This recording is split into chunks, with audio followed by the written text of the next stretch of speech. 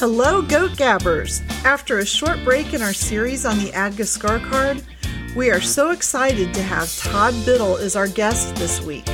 He is taking a deep dive into the mammary system category.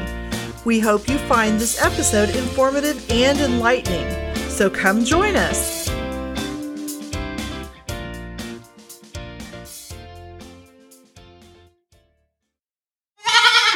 Welcome, Goat Gabbers, to another exciting of Goat Gab. As always, I am Cameron.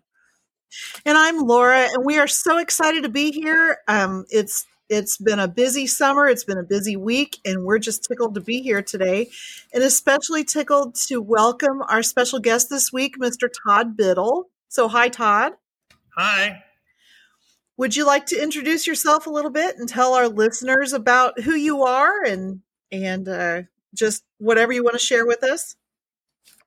Yeah, so basically agriculture is my life and my passion. So many of you know me as an AGDA judge. I've been judging dairy goats for 28 years. Or you may know me as a Saanen dairy goat or Dutch rabbit breeder. But I'm also an ag educator, and I am getting ready to enter my 27th year of teaching. So, but I tell people I count down the years to retirement because I have other goals in mind, like maybe being a future linear appraiser.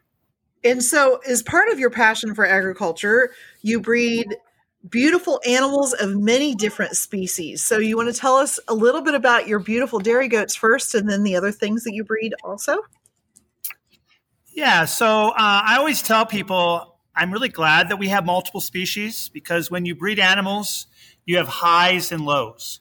And so if one barn isn't thriving, you hope that another barn is thriving. So we have 4 horse barns, 1 goat barn, and 1 rabbit barn. And right now, the goats are looking really good. I'm pretty excited about showing at the national show next year, because it'll only be an hour and 20 minutes from the farm. And then we also have a Classic Series 6-horse hitch. So we take that hitch on the road to compete at different Classic Series qualifying shows. So you may see our hitch at different state fairs throughout New England or the Midwest. And I'm actually taking a break from showing rabbits. And I'm not sure that many people are aware, but there is a major virus that is going through the country. It was created to control wild rabbits in other countries, and now this virus is in the United States, and it's hit heavily on the West Coast. And I am very fearful that it could wipe out my entire breeding program. And so I have just decided to not show rabbits for a while. So kind of a quarantine in the rabbit herd. Yeah, not because my rabbit herd has it. I just don't want it. And I raise Dutch rabbits, which are marked animals, and you have to get you might get a good one out of 50 babies. And when I say a good one that'll place in the top 10 at the national convention or national show. So, it would be very hard to replace my breeding program, especially because I am probably the country, actually maybe even the world's premier chocolate Dutch breeder. That's pretty much my specialty. And so I certainly want to make sure that my genetics are well preserved. And so I'm showing goats, helping Dad a lot with the horses lately, and taking care of the rabbits, but no focus on showing. Now, just because I've seen your horses, I know what breed they are, but you didn't mention that. Do you want to? Belgians. And we have been raising them for, oh my goodness, over 40 years. Right now, our focus is really on our hitch, but we do breed a few mares a year.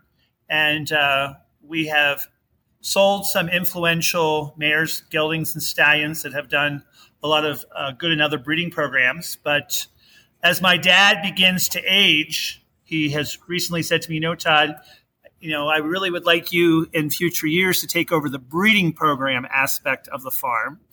So I think that's another reason why I'm starting to figure out retirement, and then also trying to keep my rabbits in check, because I know that the horses are very important to our family, and I definitely want to make sure that that continues, because it's pretty exciting that my nieces are all horse lovers, and they're, three generations of Biddles participating in the competition is something to be pretty proud of. And so I want to make sure that I'm part of that. Oh, that's really neat. That's just pretty exciting. If you've never seen a Belgian horse show, it's truly incredible, and it's a beautiful thing. It's almost, it is art to watch these animals move around the ring and watch them, and really just see how they move and they carry themselves and how they work together.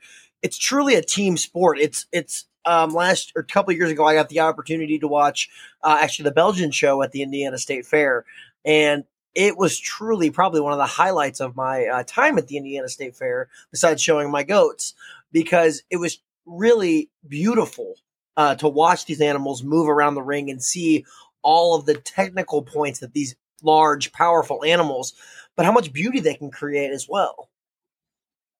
Were you sitting next to Kurt Schnipke as he was texting me, telling me how beautiful our hitch is? Maybe I was. I wish you'd come to Missouri. That's always one of the highlights for me of the Missouri State Fair, is going to watch the hitches. And they do a 6, 8, and a 12 that's just breathtaking. It just almost brings you to tears. It's so beautiful to watch these animals. It's just amazing.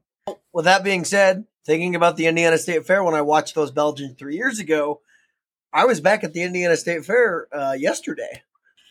And how was that? Did you have a good time? Yeah, we had a great time. And our animals did very well, and we're very proud of our animals. And again, with all success, obviously comes frustration as well, because we did manage to blow 2 tires on the way there. When you texted me on the first one, I'm like, gosh, dang it. I'm always afraid that's going to happen. When you told me that you blew the second one, I thought, there is somebody upstairs telling you to stay home.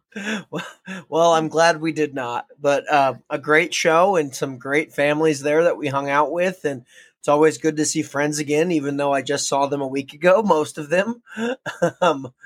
So, yes, good show there. And that's kind of what's been dominating on my farm. What about you? I've been happy to be home. My job was happy to see me. My laundry was happy to see me. And honestly, I didn't have that feeling when Friday hit. Oh, I'm not going to a show, because I really was glad to be home. So, it's nice to take a little bit of a break before we hit a couple of more shows. And then I think we're probably done for the year. So it's always bittersweet to get to that end, but then there's the excitement of breeding season coming up. So we've got that to look forward to then too. So, Todd, what have you been up to since the national show? And you want to talk about that a little bit? Trying to get caught up on all the farm work before I go back to school. So today I was unloading a lot of hay. Ugh. Takes a lot of hay to feed 22 Belgians. I bet it does. I can't imagine. Yeah. Yuck. Do you feed alfalfa or the same hay that your goats get, or do you have to dig around for 2 different kinds of hay? Or So basically, we have goat hay and we have horse hay. And then, as I mentioned earlier, we have multiple barns.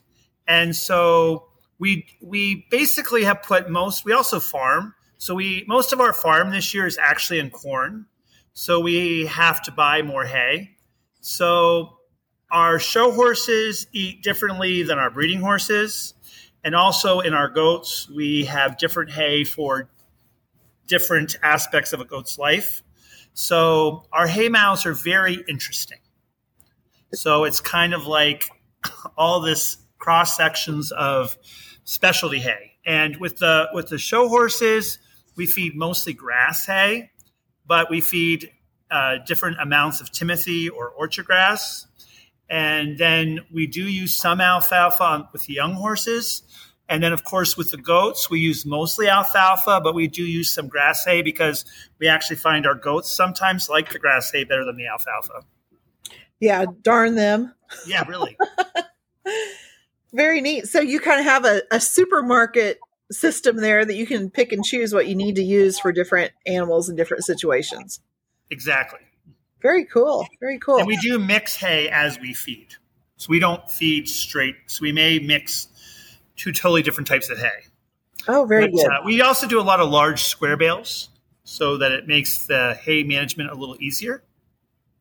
Yeah, That would be. we do the large squares here, and it's really nice.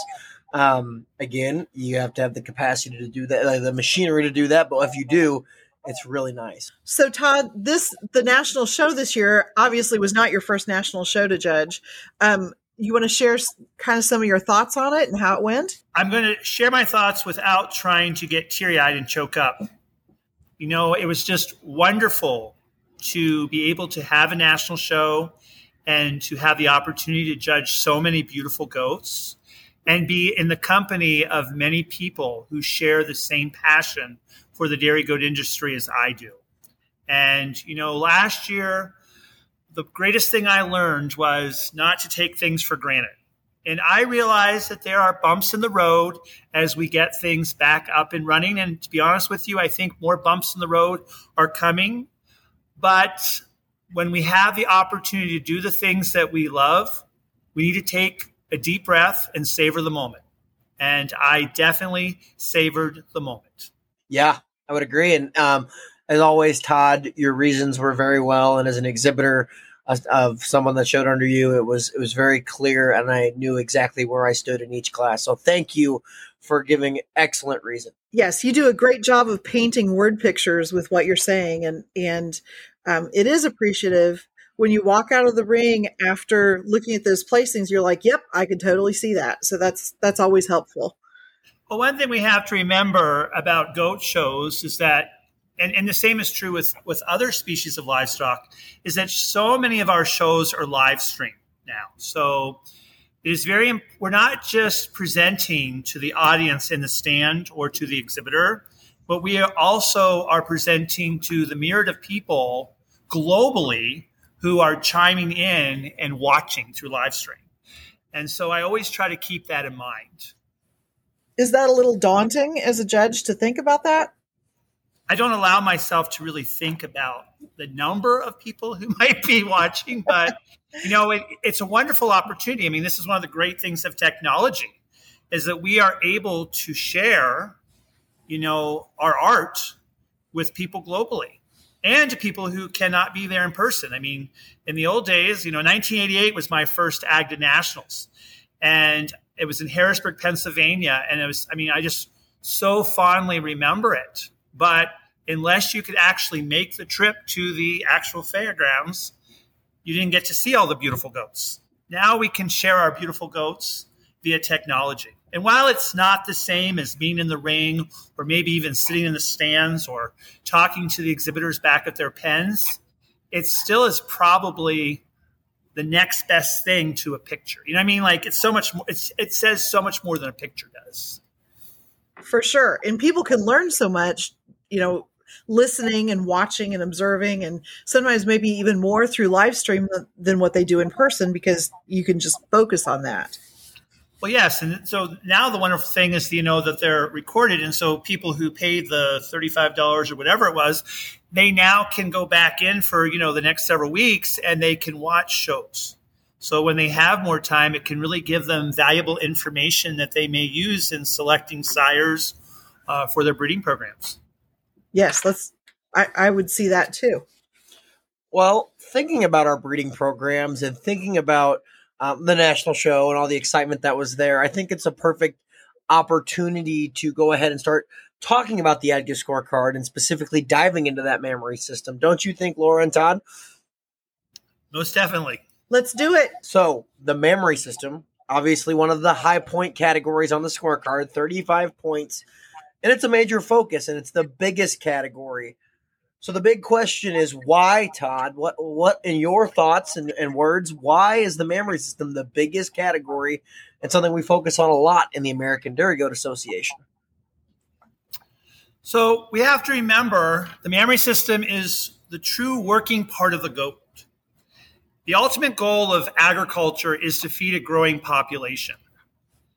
This population is growing exponentially, and the goat plays a major role in the feeding of people on the globe. Many countries come to the United States for our excellent genetics. While some of these countries do not show their goats, I believe in many of the parts of the world, more emphasis is on productivity, producing milk to feed families, more than having beautiful cosmetic show goats. So the key to having productive udders is to have an udder that is functional for a long period of time. Functionality is not just ease of milking, but it's also udder health. These are two concepts that are highly correlated. As breeders, we want to breed the type of goats that meets our goals.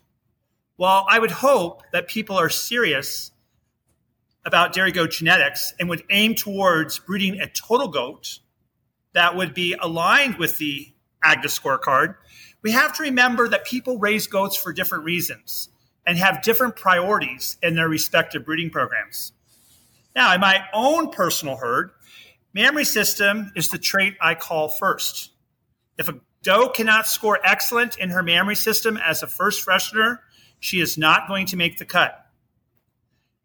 Then people say, oh, that's pretty hard. Well, I have to tell you, I'm also probably one of the few people out there that hand milk Saanens.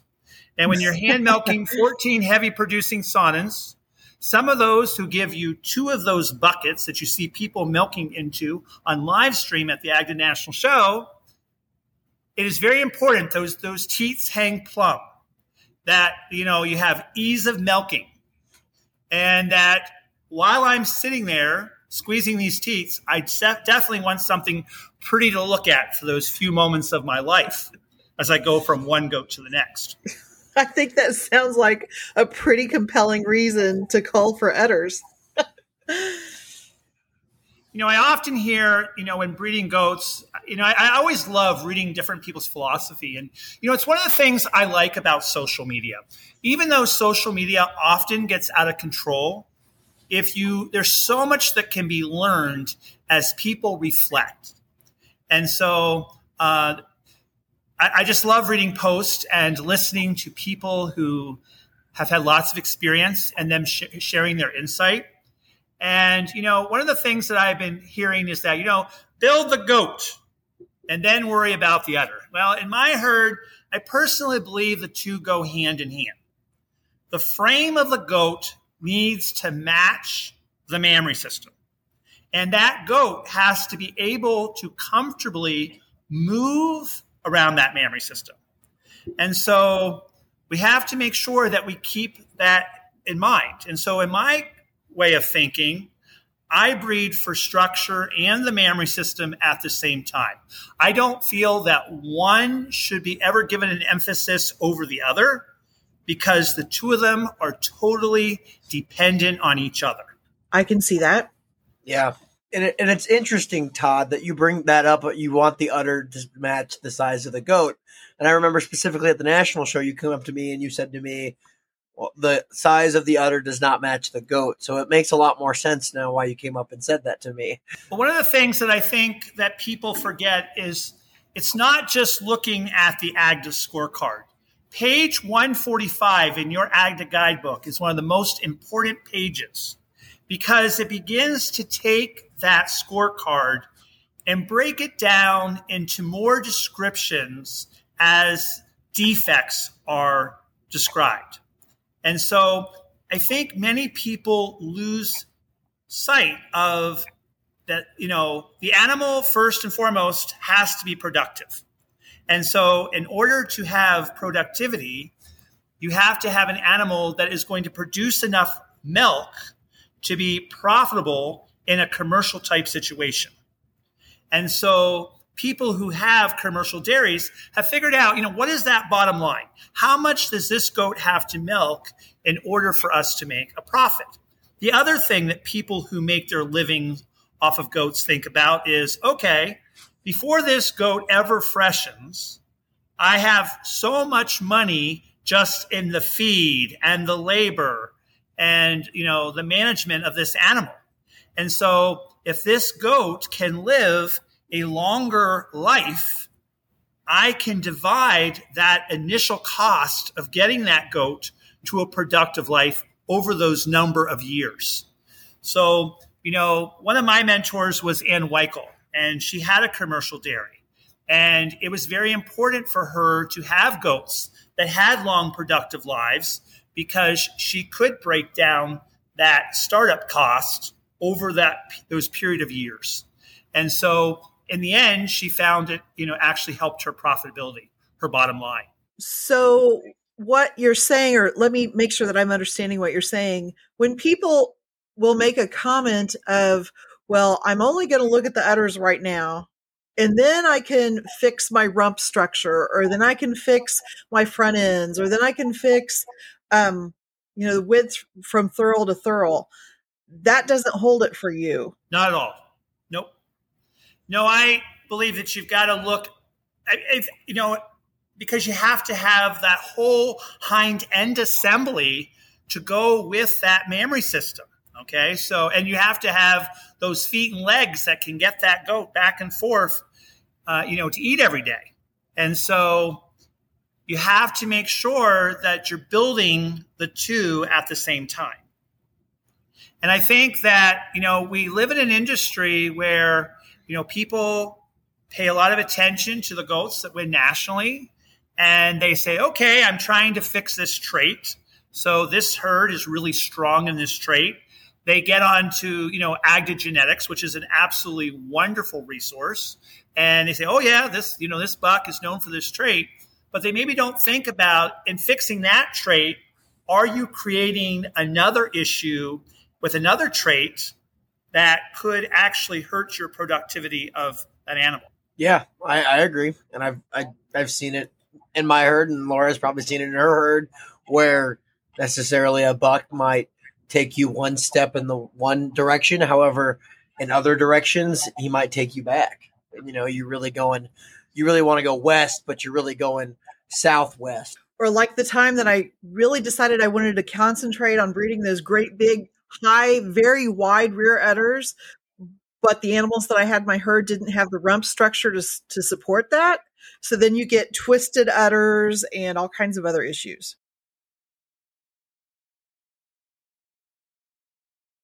Yeah, and that's an important thing to keep in mind, is that that width of rump, that thurl placement is what really helps you support the mammary system underneath.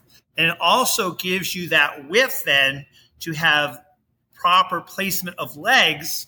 So as that goat is walking around the mammary system, they're not popping their stifle, because popping the stifle is certainly not a desirable trait. Well, I think thinking about that, I think it's a perfect segue to talk about udder support. And it is the high point category. It's one of the highest point categories of the entire ADGA scorecard in terms of a single category. And it's very important that the mammary system be supported very well, because you don't only just want a big udder, you want it to be well supported and it's not dragging on the ground. And I totally agree. When I look at a mammary system, you often look at that rear udder first.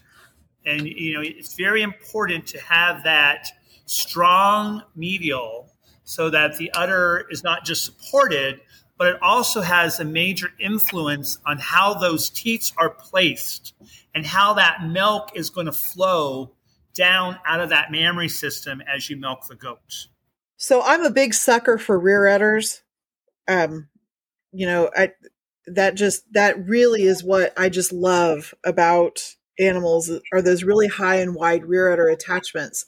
As you're looking at that, though, sometimes you wonder, as this doe matures, is this going to get better? Is this going to get worse? Can you talk a little bit about maturity and number of lactations and how that influences what you're looking for in attachments? There really is no textbook, answer to that type of question, because goats change over time. And in our respective herds, most of us can only keep so many goats. So often, we have a set criterion that we use to select the goats that we keep. But we are going to let go of goats that maybe we thought aren't going to be special, that may become special goats, because as they mature, the mammary system may actually improve in its beauty.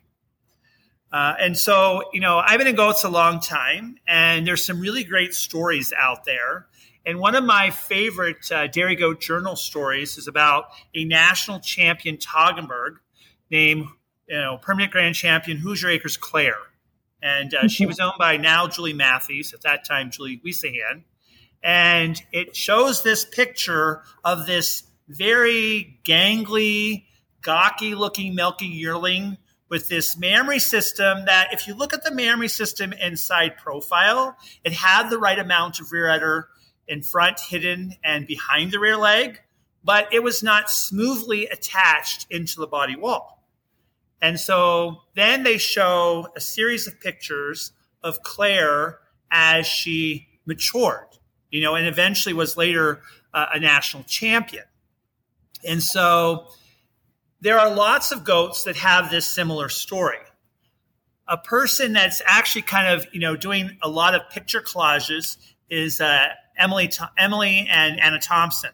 And they're doing this a lot with their own goats, where they are creating these beautiful collages of this doe as she goes through her productive life. And so I had a lot of fun looking at Rubaiyat's pictures. Now, I always thought Rubaiyat was beautiful as from a milking yearling on, but it was really cool to kind of watch this udder metamorphosize. And so I think as breeders and we're in a world of technology, taking pictures of your young does and watching them progress over time, is really good feedback. And it helps you begin to understand how udders change.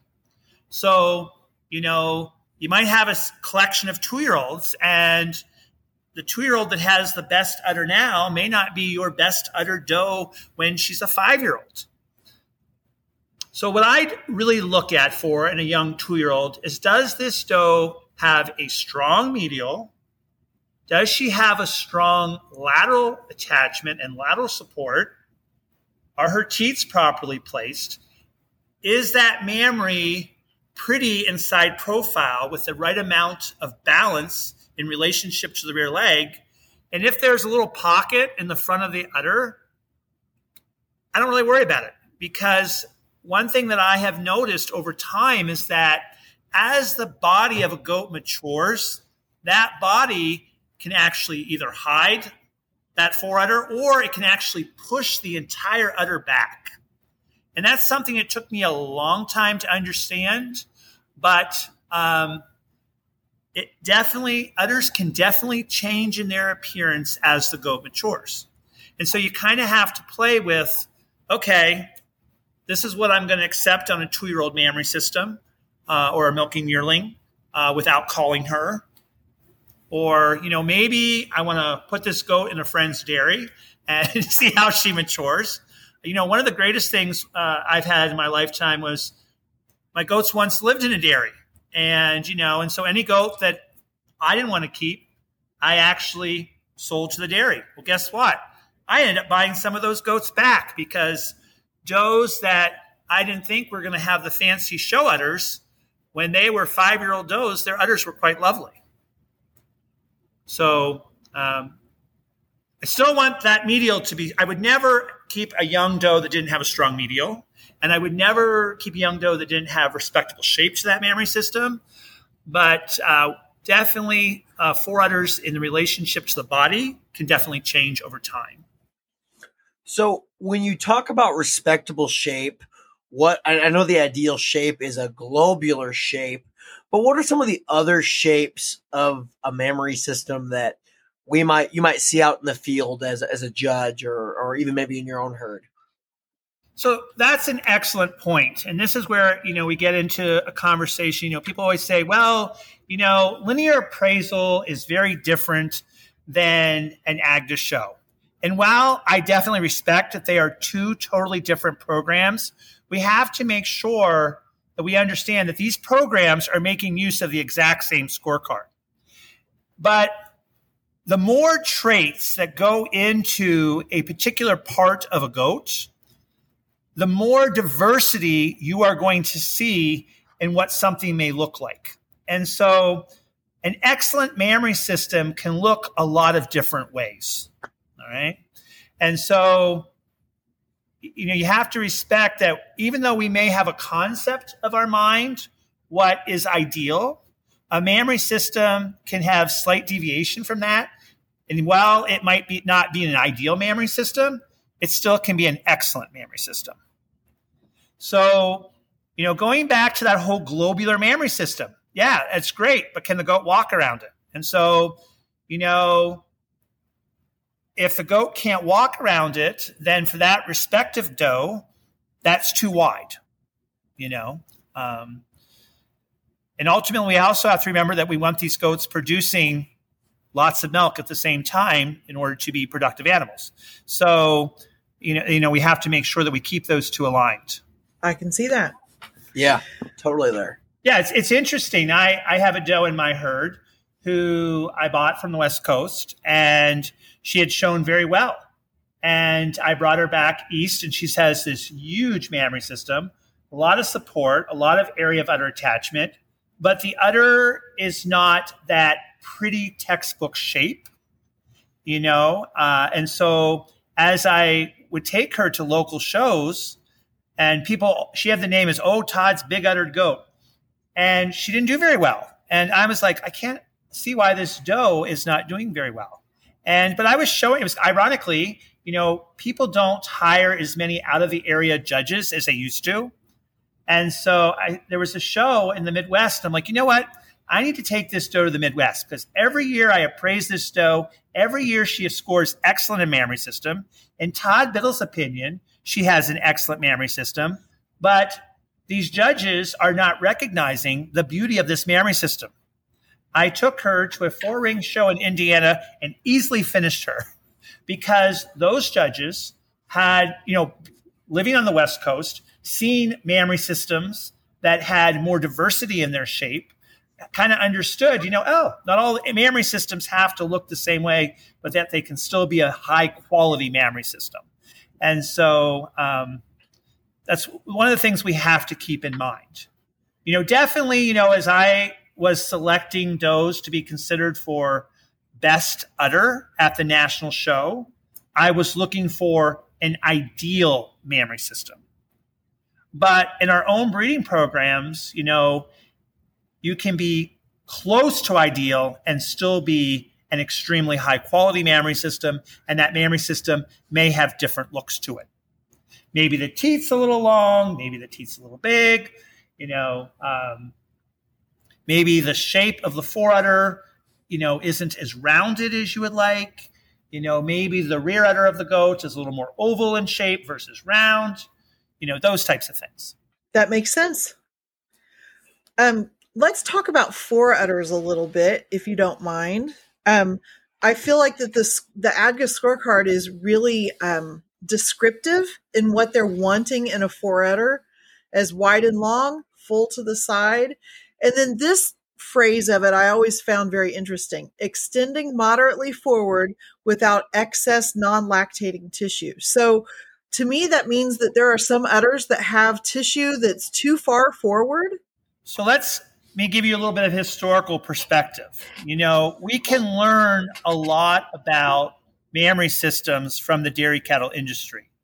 Even though the two industries are totally different, the sharing of information can be somewhat valuable.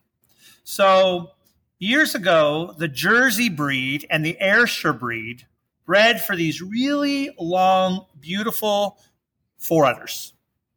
And what they learned is that a lot of that tissue that extended, up to the belly, if you will, was non-lactating, that it wasn't actually making milk. And so what is the value of having something cosmetic that's not functional? And so, I have this rule of thumb that I've kind of developed in evaluating mammary systems is that, I'm looking at that balance from side profile, that 1/3 behind the rear leg, 1/3 hidden by the rear leg, 1/3 in front. And I look at where does that foreudder align in relationship to the hip. And usually I find if the foreudder aligns with the hip of the goat, to me, and it's a wide and, it's well attached, to me, that is a good foreudder. I don't need to have a foreudder that's, extending up to the belly, if you will. Because if it's not productive, if there's no productivity, if there is no productivity in the cells of that mammary system, then it's just cosmetic. So it's not functional. And we have to remember form equals function. So if it's not making milk, then it's just cosmetic. So, question about that, Todd, and thinking about that. When you ask goats, obviously you've judged nationals and best udder classes, and they're milked out for best udders, and for most best in show lineups, goats are milked out. Do you ever find, because I'm racking my brain and I don't really think I've ever seen a forerunner that's just cosmetic and that is not non-lactating tissue when they've been milked out. So do you know what that looks like? Or can you describe what that looks like? Yes, and I have seen it several times. So they always use this phrase, although it's not the most maybe politically correct terminology, but they always say the goat needs to milk out like a hanging dish rag. And I'm sure you've all heard that. But you will see goats that still have the same udder shape when they're milked out as they do when they're full. Even though the udder has deflated, if you will, it still is showing that shape. And when you put your hands on it, you can actually feel that tissue. And so that goat just did not milk down. So recently, within the last 2 weeks, I was judging this really lovely Nubian doe and for best in show. And I said, did you milk this goat out? I mean, she definitely had less milk than what she did when she came in the ring. And oh, yes, we milked her. And I said, would you mind taking her out of the ring and milking her again? And they did. And they brought her back in the ring. And her udder still had that general shape with a lot of non-lactating tissue. Obviously, this goat probably had some udder health issues over her lifetime. And, that udder did not collapse to that dish rag-like appearance that, judges are looking for. Gotcha. That's a very good description. Thank you. So one of the other parts in talking about mammary shape, it talks about balance between the two halves. And I think all of us have probably had animals in our herds that you look at them and you're like, gosh, she is a little bit light on that side, or maybe she got damaged on that side, or heaven forbid, maybe a kid got out overnight and had a little snack, and you're trying to consider how much uneven is okay. Do you have any thoughts on that?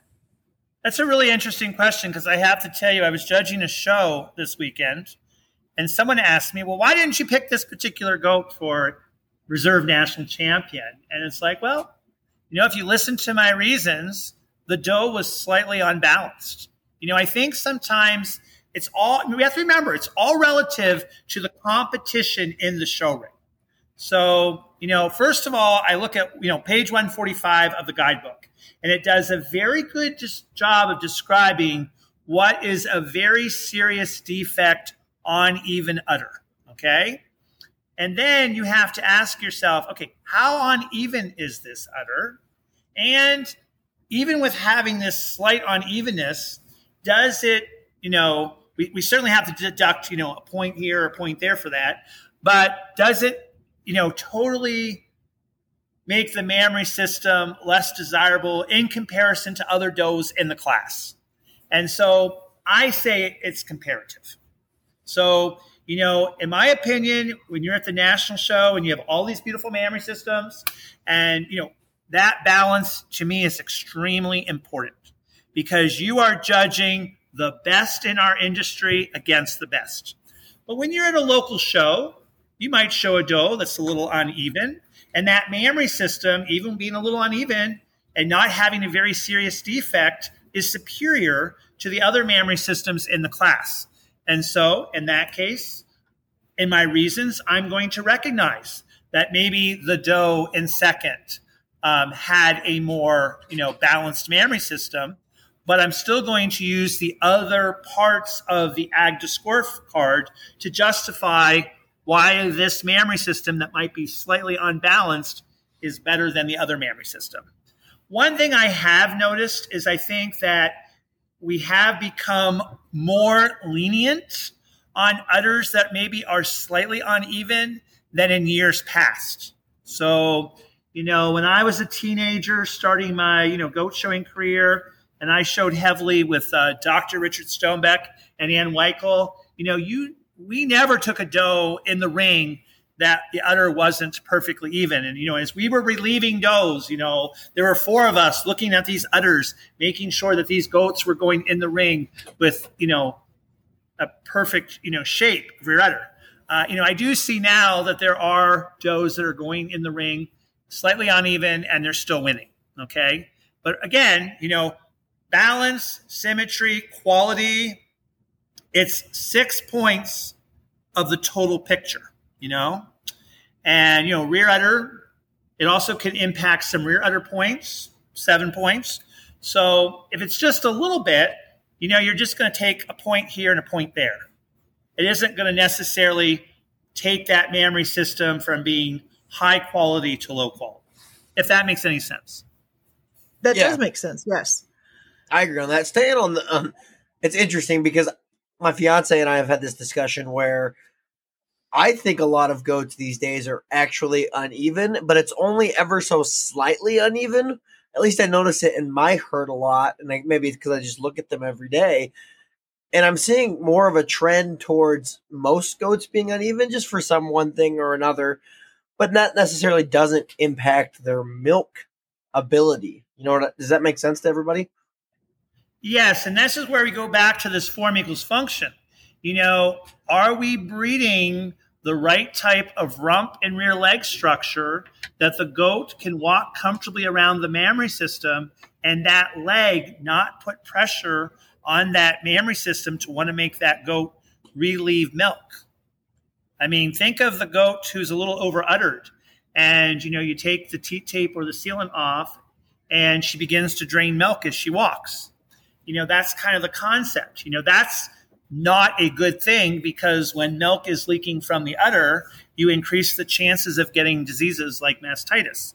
And so you want to make sure that that mammary system can hold that milk, and that orifice does its job without being influenced by the pressure of the leg pushing against that mammary system as the doe is moving. Continuing to talk about kind of that category, there's balance, there's 3 parts. There's balance, there's symmetry, and there's quality. How do you define symmetry? So it's that shape in relationship to the leg, Okay. Does it have that shape of the appropriate amount of milk behind, hidden by, and in front of the rear leg? But the other thing that I think a lot of people fail to look at is how high does that rear udder extend at the top into the escutcheon in relationship to the vulva? And is there enough milk at the bottom part of the rear udder in relationship to the leg? I'm seeing more so than ever mammary systems that I would use the word tilted to describe, or, this flat rear udder. And I think it's becoming a huge problem in dairy goats because I think a lot of people are standing behind the goat and really putting, this goat has a really beautiful rear udder, but how does that udder also look in side profile? So you'll see a picture of a goat, rear udder is beautiful, but when you look at her inside profile, maybe that rear udder looks exceptionally low in side profile. And so you have to look at both profiles from behind and the side to really kind of get that symmetry perspective. Okay, that makes sense, and that's really insightful. So, Todd, in your experience, let's say that you have a first freshening yearling and you look at her and you think, the udder structure looks good. It's high in the rear. She has a decent foreudder. The medial's there. The teats are there. It's just kind of flat. Is that something that's going to change over time, or is that something that you need to take a look at and think, yeah, this is a symptom of a bigger problem, and this doe needs to go? I think I would look at I'd look at siblings too. Are you seeing this trend? Daughters of that particular buck, or daughters of that particular doe. But, from my experience, that trait could change a little bit with maturity of body. But in general, that trait does not change drastically. But I don't want to say on a podcast, well, you need to call that doe because, if she has a flat rear udder and it's never going to get better, because you know what? There might be a goat that will make me a liar. But in general, in my particular breeding program, no, I would not keep that doe, because that doe would not have the appropriate balance, going back to that word, balance of mammary system behind the rear leg. And so, it's one of these things that I'm seeing a lot of when I judge goats. And I think it's because, again, people are so focused, when those goats are in line. And what do judges do? They walk the goats around the ring. If you ever show under me, you walk the whole time. And that's because I want to see, can this goat accommodate this mammary system in relationship to the leg? And how does this goat's structure change in relationship to the mammary system? Okay. But a lot of judges just bring them in, put them side by side, and then they walk down, they look at the rear udder. Okay. And so, fancy rear udders have become a thing. And so if the udder looks pretty from the rear, the goat gets pulled into line, and the goat may not be desirable from side profile as well. It's really interesting you say that, because I reflect on some judging, and it's because I see that same thing too, where you have them in that side-by-side line and you're like, oh, I think I know what I'm going to do. But then you turn them to the other side profile, and all of a sudden you see, oh, well, this is different than what I thought I was going to do. Right. And so, I always say first impression is everything. What was your first impression? And usually, if you have a first impression and then you go to change your mind, you have to make sure that it's not just a change in perspective that's making you change your mind. So, here this goat is walking. You have a perspective of the overall form and function, the mammary system in relationship to the body, and then the goat's at rest, and you get a little different picture based on the ability of the handler to present that goat. And you're like, oh, you know what? This goat isn't looking as attractive to me as she did before. But see, it's not that. It's the perspective of the goat has changed. And so you have to make sure that you don't let that perspective influence your first impression when you had maybe the correct vision of how this goat was being evaluated in relationship to that scorecard. Yeah. So when you're judging goats, perspective changes the entire time based on handling, based on ease of motion, et cetera, et cetera. And so, I always think of what was my first impression. So when I'm judging a show, the first thing I do is I evaluate the defects. I'm checking for those extra teats, those spur teats, those double orifices. But then I'll just stand back and just get a silhouette vision of the goat. And then I want to see that goat on the move. And does that beauty that I saw in side profile remain as that goat is in motion? So you're talking about those animals that you see that when they're standing still, you think, oh, that's a beautiful doe. And then she walks, you're like, oh, that's a train wreck. Exactly. Okay. Exactly. And so, that's why when I judge 100% on the move. Because, when you think about also linear appraisers, when they appraise does, don't they spend a lot of time, on the move as they're evaluating those different traits? Because the perspective, going back to that word, changes as the goat is in motion. So a goat that has a beautiful mammary system and has the structure to accommodate that beautiful mammary system is going to look lovely on the move, and she's going to look lovely at rest. Well, that makes sense. One last question here. So there's balance, there's symmetry. What about quality, and how do you define quality of mammary? So when I think of quality, I think of udder health. Does this udder, milk out? Was there a lot of productivity, lactating tissue in that mammary system? And, did this udder milk out really well? Does this mammary system have good texture to it? Or when you feel the mammary system, do you feel evidence of maybe some issues with udder health? And so we have to remember that, the udder is exposed to bacteria. And so, there are does that get mastitis. And, some of us are able to catch it right away and there be no damage to the mammary system. And then there are other times where maybe we don't catch it right away, or, it's a subclinical mastitis and there ends up being damage to the mammary system. One of the things that I notice is, there's a lot of dry yearlings out there that have mastitis. And while as a judge, when I evaluate the teats and I feel this hard tissue on a dry yearling, I can't discriminate against the goat because I have no proof that the goat has active mastitis as a dry yearling. However, from my experience, if you have a dry yearling that has some udder health issues and the udder is hard, there's a good chance that some bacteria got in that mammary system and did damage to that udder. And, when she freshens, you may not get the beautiful mammary system you were hoping for because of damage. And one time a really good friend who's bred several national champion Saanens, she and I had this conversation about a dry yearling. And I'm like, I'm really concerned that this dry yearling, when she freshens, I was judging a show. And it didn't impact my placing, but I said to her, as a person who I've known, for a long time, I said, I'm a little concerned about that dry yearling. When she freshens, based on how that tissue felt, I am not a veterinarian and never do I play a veterinarian in the show ring, but I highly recommend that you have a veterinarian look at that mammary system. And she's like, Todd, nothing's wrong with this udder on this dry yearling.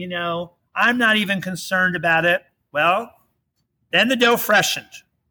And the next time this breeder saw me, she said, Todd, if I would have listened to you, I would have saved a lot of money. Because she's like, that goat didn't freshen very well because that doe must have had mastitis as a dry yearling. And, it wasn't taken care of. And it really then influenced the texture of her udder. And so, when I'm judging and I feel something in that dry yearling's udder that in my mind should not be there, I always make comment to the exhibitor. I'm not using this in my placing. I am not a veterinarian, nor am I going to play a veterinarian. However, I would suggest that maybe you consult with a veterinarian to look at the health of this yearling. And it's something that I very carefully regulate in my own breeding program, making sure, because I like dry yearlings. So I don't freshen my does until they're 2-year-olds. So, I'm always checking those dry yearlings, making sure that they also have, there's nothing in there that makes me have a concern that there may be some damage to that tissue. That makes sense. Awesome. That's a great explanation there of quality. So let's move on to the next area, which are teats. And, a lot of times you hear people say those 4 points that are allotted to teats are like huge 4 points, almost as huge as the 2 points for stature. Anyway, I digress. So let's talk about teats a little bit, okay? So, I actually hate when people say that teats are only worth 4 points because I think it's much more complicated than that, okay? First of all, when I look at teats that I find less than ideal, I ask myself, are these teats less than ideal because we have a bigger issue with a medial suspensory ligament challenge? Or is this a teat issue? So, a teat that is big or a teat that is long, okay?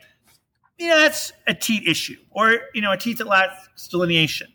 But some of these placement issues that we see with teats are more a medial problem than they are a teat problem. So if it's a medial problem because of the placement of the teat and how that medial is controlling the placement of that teat, then it becomes more than 4 points because as you're evaluating it, you're taking the medial and the teats into account, opposed to just the teats.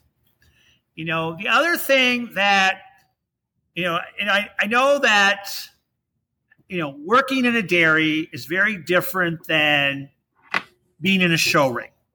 But again, going back to this form equals function, one of the things that I can remember, and I've actually experienced this myself, is I was at an advanced judges training many years ago, and it was a goat. They had this goat forum, and they were with all of these dairies, and people who were, the pioneers of the dairy goat industry, and they talked about large teats. And so they said, you know what? Large teats can be a nightmare when milking goats with machines. I mean, machines they're mechanical. They're developed to milk a certain shape and size of teat. And so when you put that machine on that teat, if that milk doesn't flow right, or if that inflation can't connect and the machine keeps falling off, you're going to increase the chances of getting mastitis. So now, going back to the dairy cow industry, look how much more the length and size of dairy cows are uniform than those in goats. Well, pretty much all the cows are milked by machine.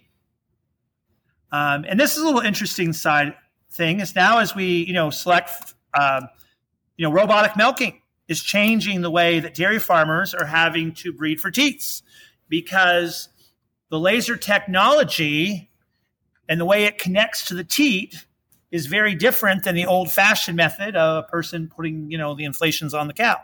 And so, we have to keep those things in mind. As a judge, yeah, it's a 4-point issue. But, maybe in a dairy situation where we're making our living with goats, maybe some of these teat issues have issues with productive life. They're going to cause the dairymen to lose money, and that is not the type of goat that they want in their dairy. And so I find this to be a very fascinating, aspect of the mammary system in terms of how we evaluate teats. So, and then you have people who do all hand milking, and they're like, oh my goodness, if I had to milk those teats that, AGDA says are ideal, I would never be able to milk goats because I need a teat that's large enough that I can squeeze, And so, again, it's that we have a standard. This is the ideal, but there are things that could influence maybe that teat being a bigger challenge in a practical situation than the show ring. Yeah, you hit the nail on the head there on that. Can you hit on that a little bit, Todd, thinking about our Nigerian breeder listeners? Because I know that when I look at a Nigerian dairy goat's udder, and I'm not a judge, so I'm just looking at it as a spectator, as a dairy goat breeder. And I think about proportion of teat to the size of the udder. I would have a difficult time milking those by hand. They're really small, but yet to get a teat that would be a size that I think would be comfortable to milk, like the size of my Alpines, that would look really funny on a Nigerian udder. Correct. It would be way too large. It would drag on the ground too. But, right. Yeah. You'd have another health issue. But yeah. So no, it's about having that that appropriate length and delineation and shape to go with the overall in relationships to the mammary system.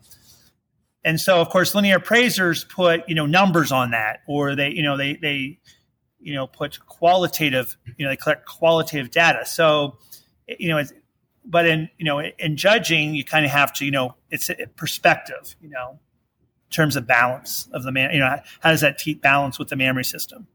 So obviously in teats, there's a lot of different things. You want a nice size, you want a nice shape, you want it to be delineated.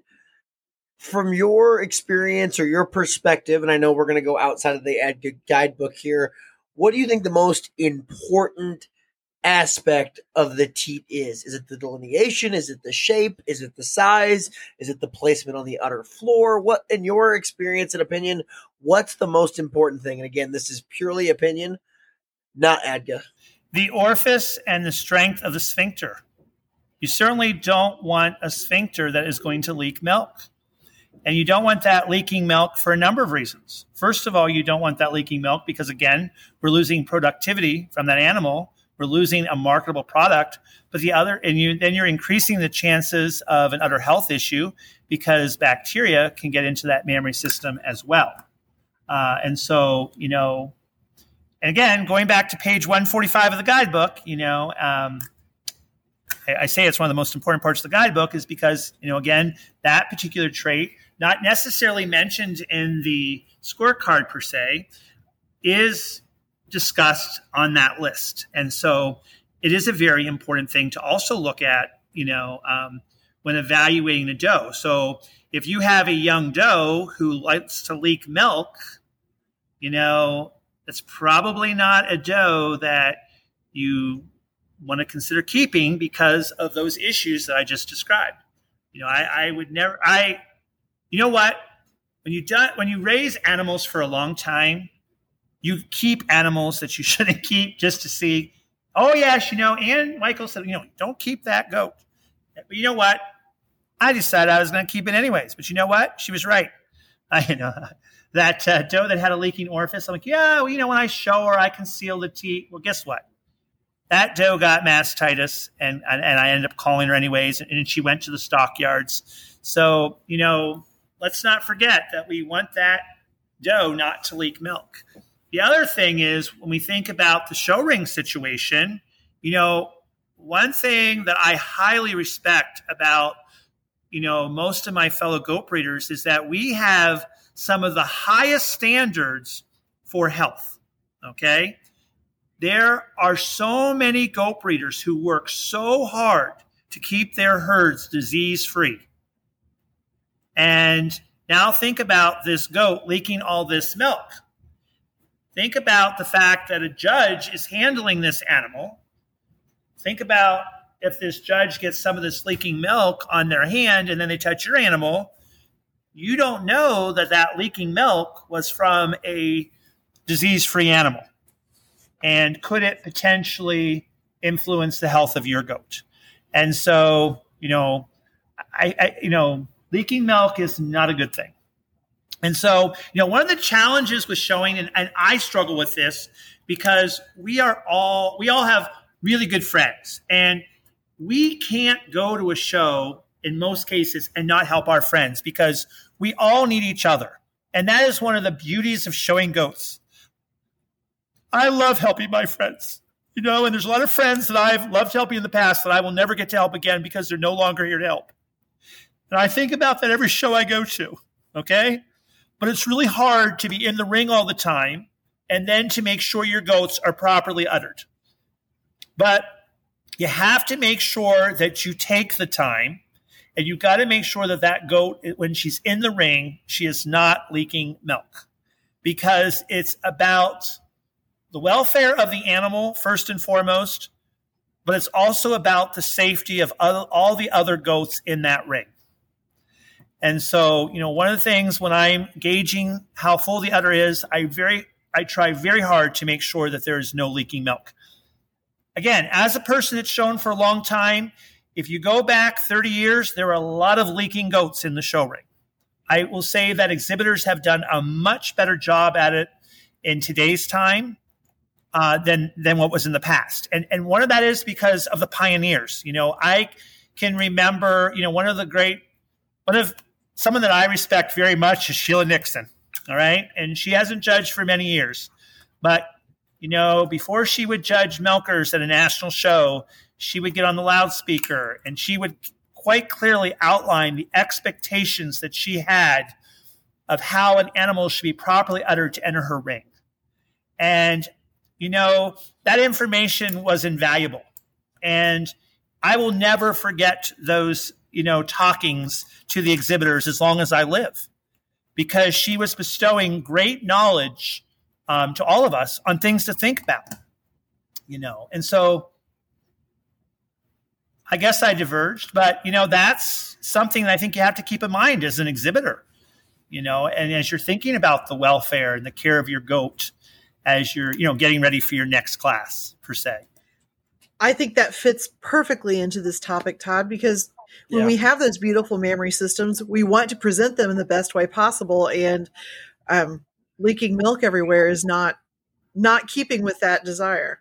And coming fresh off a goat show where, we may or may not have had that problem, it is a good thing. And it's something I've been mulling around in my brain where, okay, do we need to breed for, and it's crazy to say, but tighter orifices? You can get them too tight as a person who hand milks. Okay, there have been those in my lifetime. I can think of two.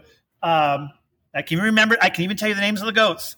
They were so challenging to milk because they did not have enough flow of milk that both does had to be called. So yes, you can be too tight, but also you want to make sure that that sphincter is clearly doing its job and that milk is not leaking. And so, one thing that, I always cringe is that, sometimes when you're working with veterinarians and maybe you have a doe that has a milk stone and the veterinarian's like, well, I think we should dilate this teat. I am anti-dilating teats unless it's the last resort, because from my personal experience, any veterinarian who has ever dilated a teat on a goat that I own, and it's always been a veterinarian do it, they have damaged the orifice on that goat, and then that goat becomes a chronic milk leaker, and I've had to call the does. So, I would only, you have to be very careful when that orifice is so important because it truly can influence that productive life of the goat. I know I keep on saying productive life, but I think it's key. I think it's a key word in raising any animal. Is this goat going to be able to function over a long period of time and be profitable because she is free of those types of challenges that could influence, a long lifespan? Todd, before we wrap up, I do want to circle back around about the rear udder, because I know I don't think we've formally talked about it, but we've talked about it from little bits and pieces here, and I think it's really important. And I remember something specifically because you were on the panel at this TC that I was at that you talk about a lot, and I heard it at the national show, was the width of rear udder and maintaining that width all the way from the bottom to the top or top to the bottom. Do you want to talk a little bit about that? Yes, that's. I'm glad you brought that up because I think that's one of my key reasons I use as I'm describing that shape. Yeah, you want that shape to be uniform from the top of the attachment to the floor of the udder. So, some goats will be kind of narrow at the top of their attachment, and then they'll get wider, and then either they'll continue to get wider or they'll get narrow. And so to have that beautiful, going back to the words that you used, globular, a globular mammary system is going to be wide, as you work from the top of the mammary system to the center of the mammary system, it's going to have a uniform shape to it versus being very narrow at the top and then maybe getting wide at the bottom, So that it's part of maintaining that shape. The other thing we didn't really talk about, and a lot of times people don't think about, is the smoothness. It's not just having a high rear udder, it's not just having a wide rear udder, but does that udder fit seamlessly into the escutcheon? Or does that udder drop, and have tissue there that's not really holding that udder up well supported and well attached? And so we want to make sure it's smooth as well. We have to remember that some of the people listening to this podcast probably may not even be show people, and so what is a really good resource out there to really help you understand mammary systems? One of my favorite dairy goat resources is the Linear Appraisal Blue Book. Those pictures are outstanding because they clearly illustrate, for the visual learner, what ideal looks like. So again, even though it's not the same program as showing, they use the same scorecard, and those pictures show, different ranges of what you're going to see, and there is an ideal range. And that ideal range is totally correlated to what the ideal mammary system looks like when judging a show. Yeah. Well, that's. I mean, if you go back to your training at the TC, when we were teaching mammary systems, don't we use a lot of those pictures from the little blue book, to illustrate these points? And it's truly a great AGDA resource. Again, created by those pioneers that the three of us remember some of those great people. And again, I'm going to try not to get, I get emotional because I have so much respect for them. Some of them are no longer with us. Some of them are well up into their years, okay? But they devoted their lifetime through personal experience and milking goats in a dairy, to collecting this data informally. I mean, there wasn't money to pay universities to collect this data. We're not the dairy cow industry where, they spend lots of money. Lots of money is allocated to researching these traits. But these pioneers, researched these traits. They've looked at the data that was collected from linear appraisal. And, they've started to pull this all together and, helping us perfect the scorecard. Okay. I mean, scorecards get rewritten over time. I mean, the classic example is, dairy character versus dairy strength. When I was a kid, it was dairy character. Now it's dairy strength. The scorecard has been rewritten. Who says that in another so many years that there won't be new evidence that supports that a mammary system maybe needs to be slightly different based on information and knowledge that we have, and we have to go back, look at the scorecard and rewrite it. And so we always have to think about, knowledge that we gain over time based on life experience. And so a lot of wonderful people spent their lifetime milking goats, collecting that data informally, and then later using that information to write the scorecard that we're talking about.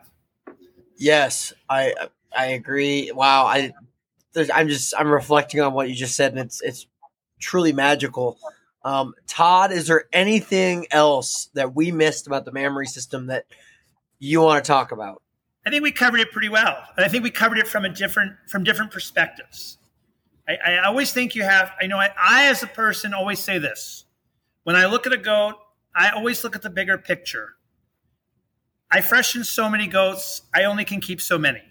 And I keep the goats that I think are the goats that I want to continue to use genetically, and also I want to show in the show ring. But we also have to think, where do our call goats go? Okay? And if our call goats are going to commercial dairies, we owe it to the dairy goat industry to create a mammary system that, while it may not have that show look, is still going to be a profitable, high-producing part of that goat that is going to help that dairyman be profitable and to be able to keep this industry that we all love and are passionate about thriving.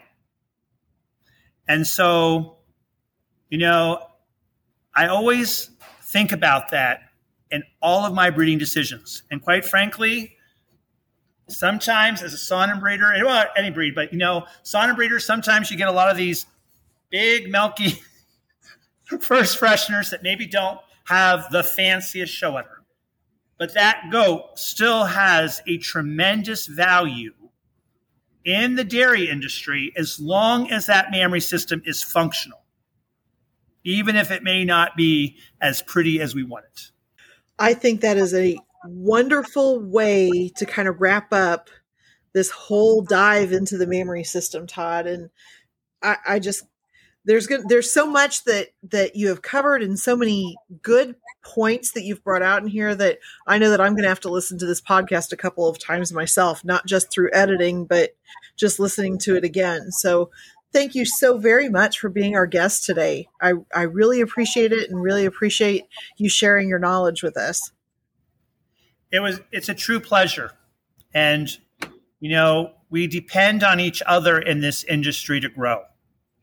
And so, I think it's awesome that you and Cameron have taken on this initiative to create these podcasts to help educate dairy goat owners. There are more new dairy goat breeders and enthusiasts than ever. And we saw, a record number of goat sales during, COVID last year because of a movement of people that want to, create their own milk.